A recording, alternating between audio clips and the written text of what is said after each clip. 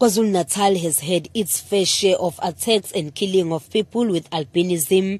It's believed that body parts of albinos are used for multi-purposes. Last year, a 21-year-old woman with albinism, Thandazile Mpunzi, was killed at Cabazini in Umhlabuyalingana in the Fano, then KwaZulu Natal. Her mutilated body was found in a shallow grave after community intervention.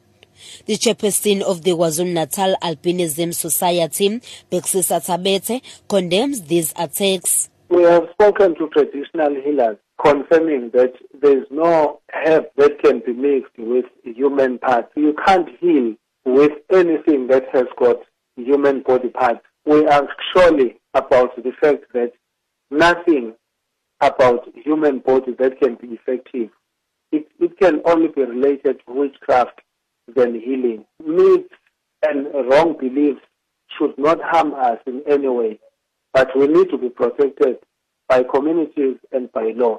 Tabete has called on communities to unite against attacks on people with albinism. The community at Umhlabuyalingana, they were able to mobilize against this, and that is how we got hold of Thandazile Mpunzi. And we are saying the same thing to different communities, particularly at Mkhoboza place, where this incident is happening for the second time within the same vicinity. People should unite and look after one another so that they can report incidents that are alarming something different. Now there are renewed fears after 4-year-old Maneliswa Ntombela was allegedly kidnapped last Tuesday night.